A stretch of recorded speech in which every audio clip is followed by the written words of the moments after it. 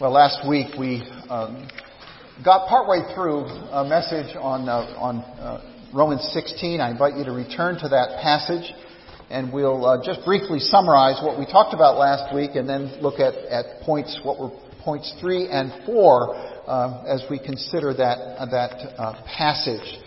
As we consider the beauty, the importance, the necessity of being people, men and women who greet one another with the beauty of the gospel.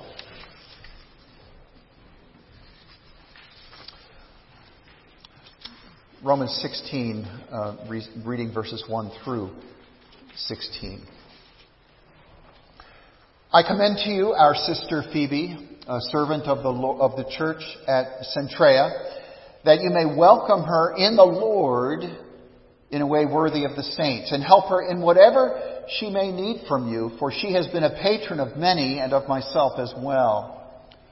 Greet Prisca and Aquila, my fellow workers in Christ Jesus, who risked their necks for my life, to whom not only I give thanks, but all the churches of the Gentiles give thanks as well. Greet also the church in their house. Greet my beloved Epaenetus, who was the first convert to Christ in Asia. Greet Mary, who has worked hard for you. Greet Andronicus and Junia, my kinsmen and my fellow prisoners. They were well known to the apostles, and they were in Christ before me.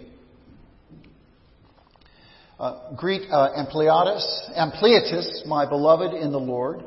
Greet Urbanus, our fellow worker in Christ, and my beloved Stachys.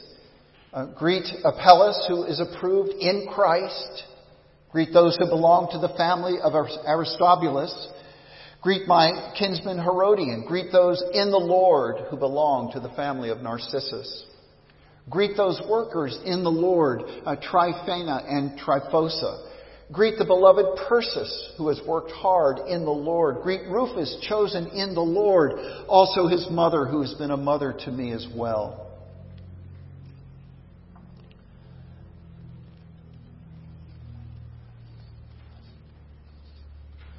Greet Asyncritus, Phlegon, Hermas, Patrobas, Hermas, and the brothers who are with them. Greet Philologus, Julia, Nerus, and his sister, and Olympus, and all the saints who are with them. Greet one another with a holy kiss. All the churches of Christ greet you.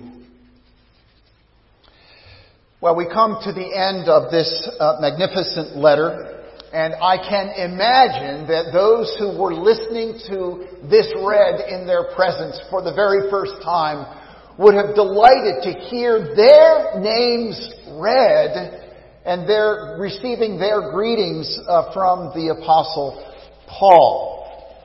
And yet the Holy Spirit inspired this passage, breathed it out for your sake as well, for your growth in Jesus. One of the most instructive chapters in the New Testament, quoting a theologian I mentioned last week. How you greet reflects how deeply Jesus has transformed you. How you greet reflects the depth of the work of God in your heart, the work of the triune God. We are chosen by God, of course, and we have God's favor and God's smile as His children, and therefore we give that smile to other adopted children, our spiritual siblings. It's how we relate to one another, and we do so following Christ, who has demonstrated His love for us on the cross, and we demonstrate our love to one another in two ways, this passage teaches us. One, in the way we greet each other verbally with language, but secondly, verse 16, slightly awkward moment, in our kissing one another.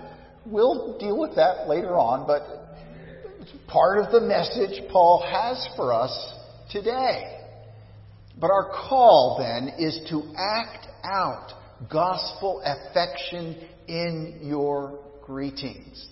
To act out gospel affection in your greetings.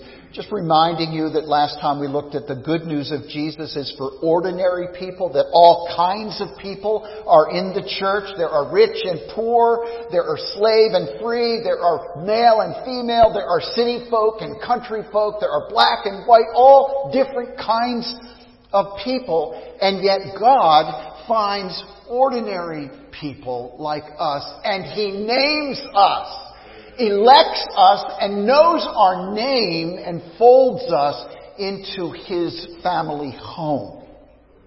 And so we greet each other as forgiven sinners. And how important that is. Because we come into this place with baggage. We come into this place carrying a load at times. And we need to hear that reminder that we are forgiven sinners and greeted that way with a smile from our dear friend. So, secondly, the gospel unites all kinds of people.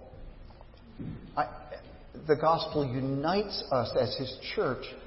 And I think two powerful ways in which the gospel does that.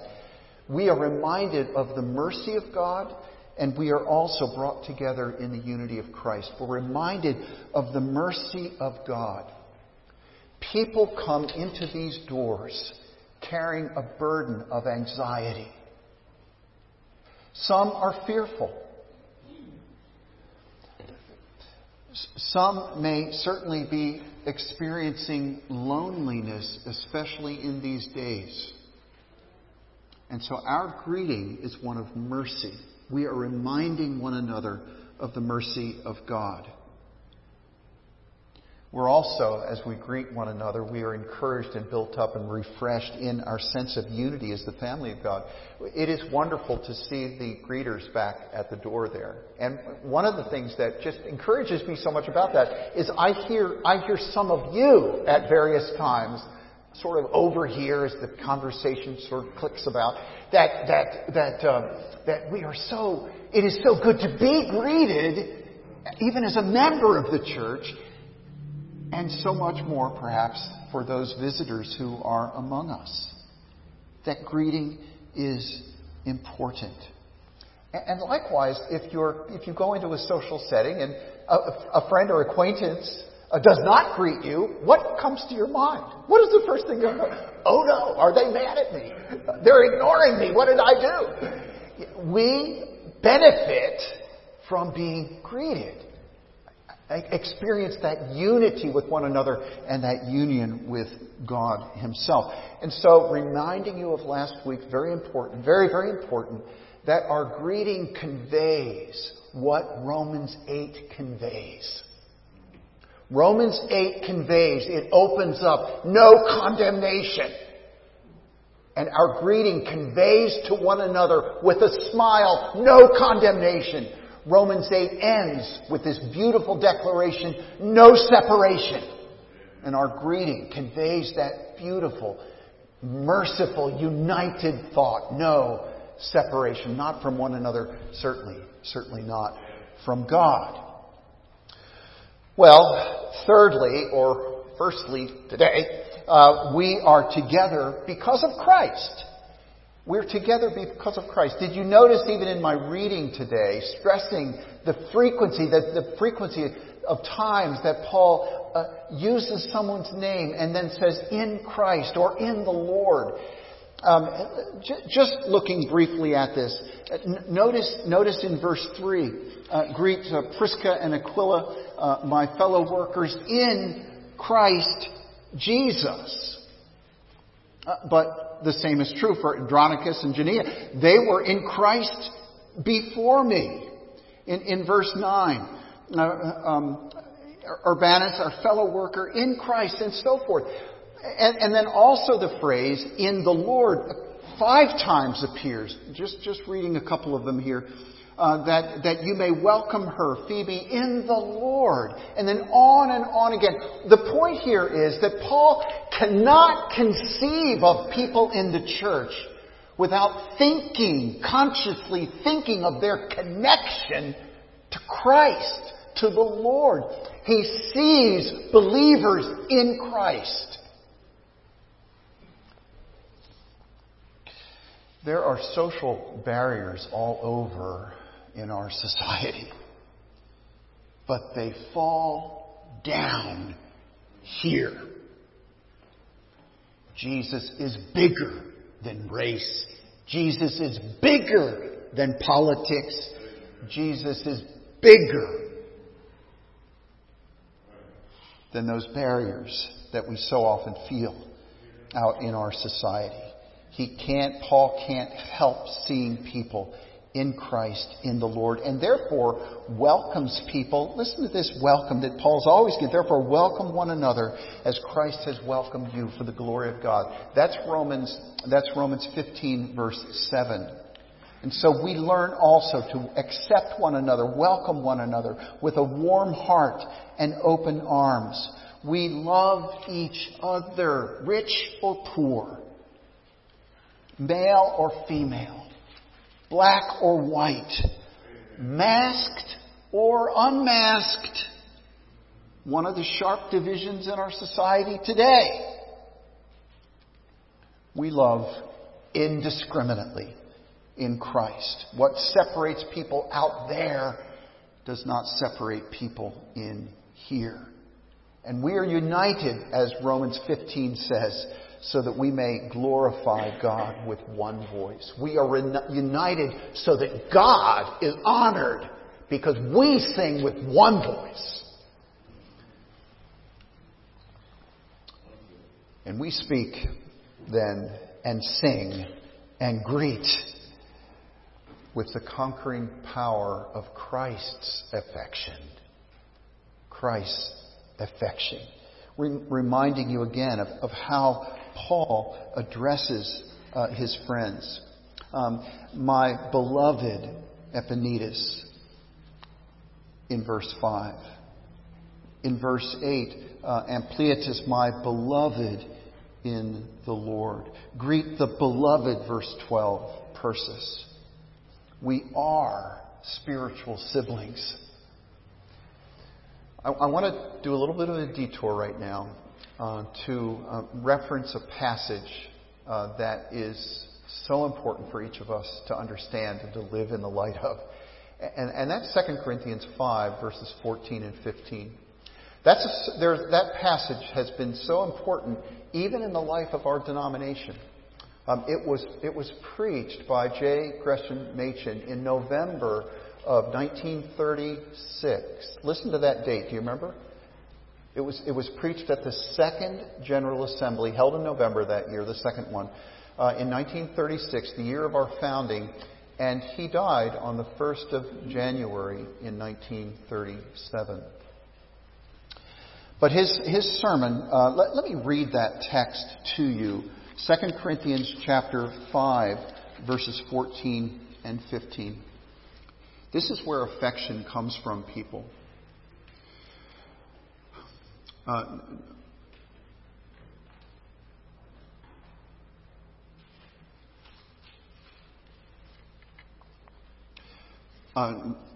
Second Corinthians 5, for the love of Christ controls us, because we have concluded this, that one has died for all, therefore all have died. And he died for all, that those who live might no longer live for themselves, but for him who for their sake died and was raised. Christ died for us, and therefore all died. Christ died for us, therefore all died. Usually when we think of Christ dying for us, it's because it's so that we would not die, so that we would live. We would be saved from death. But you died in him. You died in him, your representative, as he died on the cross for us. Your death, his death was your death. His resurrection is your resurrection, so that, as we love to sing the hymn, the justice smiles and asks no more.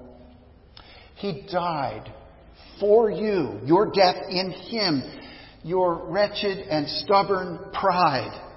He died with you in mind on the cross because He loved you without reservation on your good days and on your worst days. He loved you. So Christ's love constrains you. It hems you in. It keeps you from doing certain things. You live for Him who died for you. His love constrains you. It, as Machen said, hems you in to keep you from doing certain things. You can't be stuck on yourself any longer. It can't be just about you any longer. The worship of self is broken. The addiction of self is broken. And the love of Christ there compels you to a whole different lifestyle. Breaking the addiction to self brings us into a beautiful place of freedom. Breaking the addiction of being self-focused brings us into the glory of freedom. We greet each other because we live now for Christ. We love each other because we live now for Christ.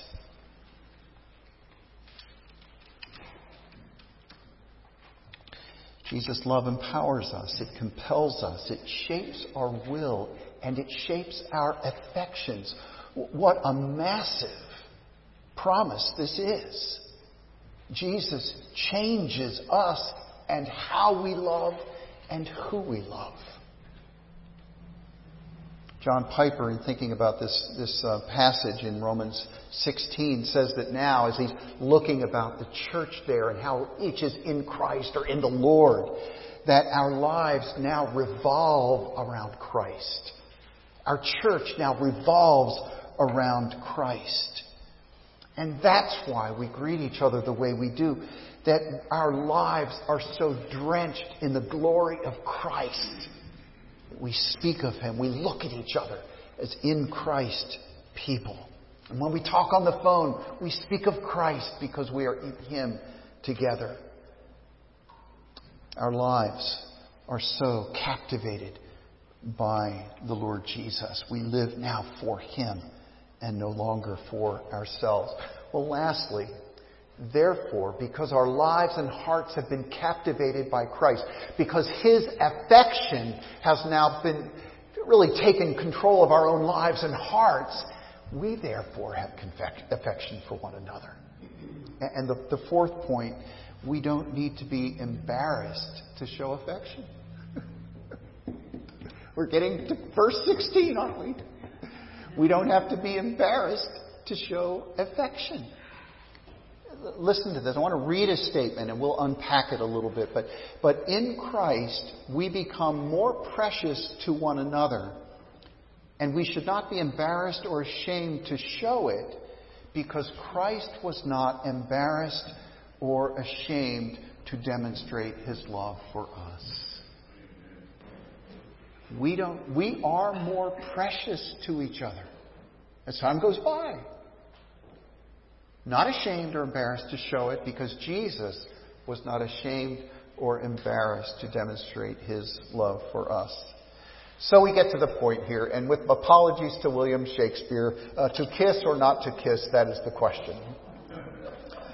And I know this is a little awkward. I was reminded this morning, talking to my daughter, that this is how the movie Princess Bride opened up. Do you remember that? I've heard that movie, seen that movie maybe 100 times in the background. And it's as the Peter Falk figure is reading the story to his grandson. It starts sort of on a romantic note, and his grandson says, "Is this a kissing book?" Not very excited about that. But we could open the Scripture as a kissing book. Oh my, oh my. Now, it may be that in our families, maybe our family of origin, or maybe the family we're in right now, does not consider, not a touchy-feely family. Certainly no kissing and not much hugging. And what do we do with that? Some like to keep a reserved distance, feel safe and all of that. It was normal in the New Testament times. 5 different letters Paul concludes with this admonition, this command to give one another that holy kiss. Peter, in one of his epistles, has the same command to greet one another with that holy kiss. The question, of course, is, should it be our normal? That is the question. In some of my earlier trips to Puerto Rico, I learned that kissing is how women greet women, and men and women can greet each other that way. I didn't see any of the male kissing, but men and women can greet greet each other that way as well. But they do it at the mall as much as they do it in church. So that's not going to help us a whole lot. That's more of a cultural thing. And it was interesting for me as I sort of walk in there as a Yankee and I see them doing this and I'm just okay, just sort of standing in the background a little. Well, it's a little awkward. Do I participate or not? And then, you just sort of work through that after a few visits. You learn how to kiss cheek to cheek and you sort of kiss the air. So anyway. J.B. Phillips' translation of this verse, a great British writer, translates this verse to fit British sensibilities, and it says, "Give one another a hearty handshake all around." Yeah, there it is. I was so struck, though, to read John Murray, a Scotsman, make this comment describing the kissing thing in the Western church.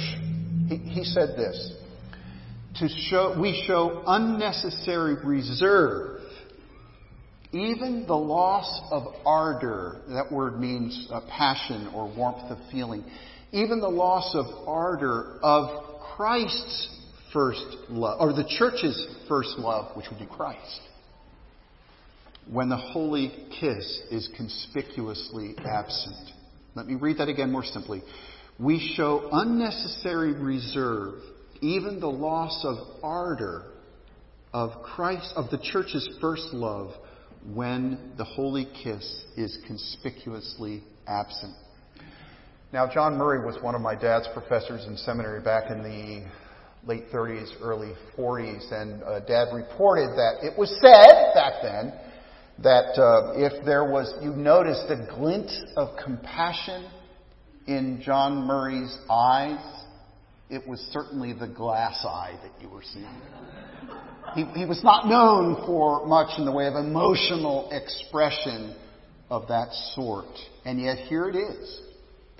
Does the lack of kissing describe a lack of ardor for Christ in the church? Well, it is easy to fall into one extreme or another. In the early church, Justin Martyr, for example, put it in the liturgy. That means, and it was so after prayers, you'd say, look at our bulletin, it might say prayers here, and then there would be the kiss, the liturgy of the kiss, followed by the Lord's Supper. So you would get up, presumably, and give each other a kiss as part of the liturgy. And so it is that we like to make up a word, liturgize things. Yet when we liturgize things, we can lose some of the sense of authenticity, perhaps, or the sense of genuineness is a better word, I suppose. It can make affection into a formal ceremony. Having it in the liturgy doesn't make it genuine love. Well, on the other hand, and I won't even say what he said, but you should look at Calvin someday on this passage, it can become inappropriate. It can lead to inappropriate thoughts and behaviors. And so he cautioned very, very carefully against that opposite or other extreme of becoming inappropriate. And yet, all right, we are to be controlled and constrained by Christ's love. That means to show affection in a genuine but not forced way.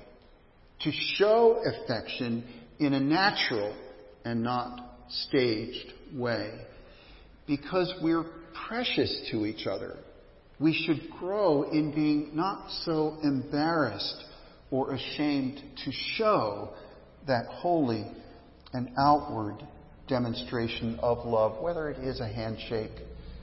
Maybe we'd be a little bit more comfortable with a little hug, and perhaps in some cases, for some people, a kiss. But the point is an outward demonstration of the reality of our relationship in Christ. Why? There's 15 verses of verbal greetings here. Why isn't that enough? Well, it would appear, and this is a very difficult thing to talk about for just a moment here, but it would appear that Paul thinks we need some form of natural human contact in our relationships. Whether it's a kiss or perhaps a hearty handshake, there is a sense of warmth and connection and closeness that seems to add to the very necessary, important words that we use as well. It is a personal thing. You matter to me. You are precious to me. What is so difficult, of course, is because we are in this place now of physical distancing. We are not supposed to be even shaking hands. I suppose a fist bump is okay, right?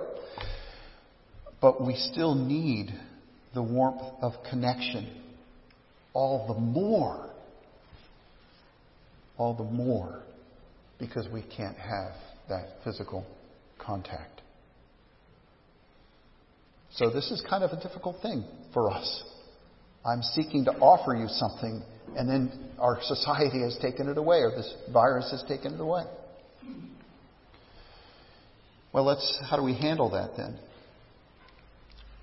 I think it's a simple thing of being all the more attentive in what we speak, in how we look at one another, with a steadfast eye on one another, to look at each other, and to convey in what we say and how we say it a greeting that declares no condemnation, no separation. We're here together in Christ. You are, Psalm 16, did you hear this at the very beginning? You are one of the excellent ones in whom is all my delight. I love you. Your greeting needs to convey that, because not even a handshake will do today.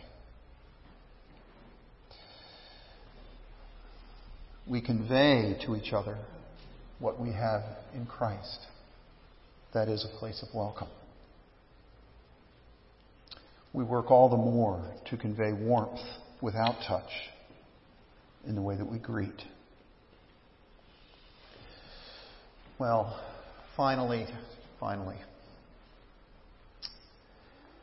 great question for each one of us to consider is, are we ourselves home with God? Are we in God's house? Not just in His church here, but are we in His house? Are we at home with God? Have we personally experienced the welcome of Jesus Christ? We have been brought near by the one who came near to us at Christmas. We have been brought near through the work of the Spirit by the one who came near at Christmas. When we look to Him, and we unload the baggage that we're carrying. We unload the baggage of sin and guilt that we so often, and as someone who does not yet know Jesus, it is present with you. And I urge you today to leave your baggage outside, to leave your baggage on the cross where Jesus died for you, and where you can say, you too died to the condemnation of sin. And then you turn around and you walk gladly and boldly into the very presence of God in His house. You have received His welcome, His generous favor through the Lord Jesus Christ. May that be said of each one of us. Let's pray.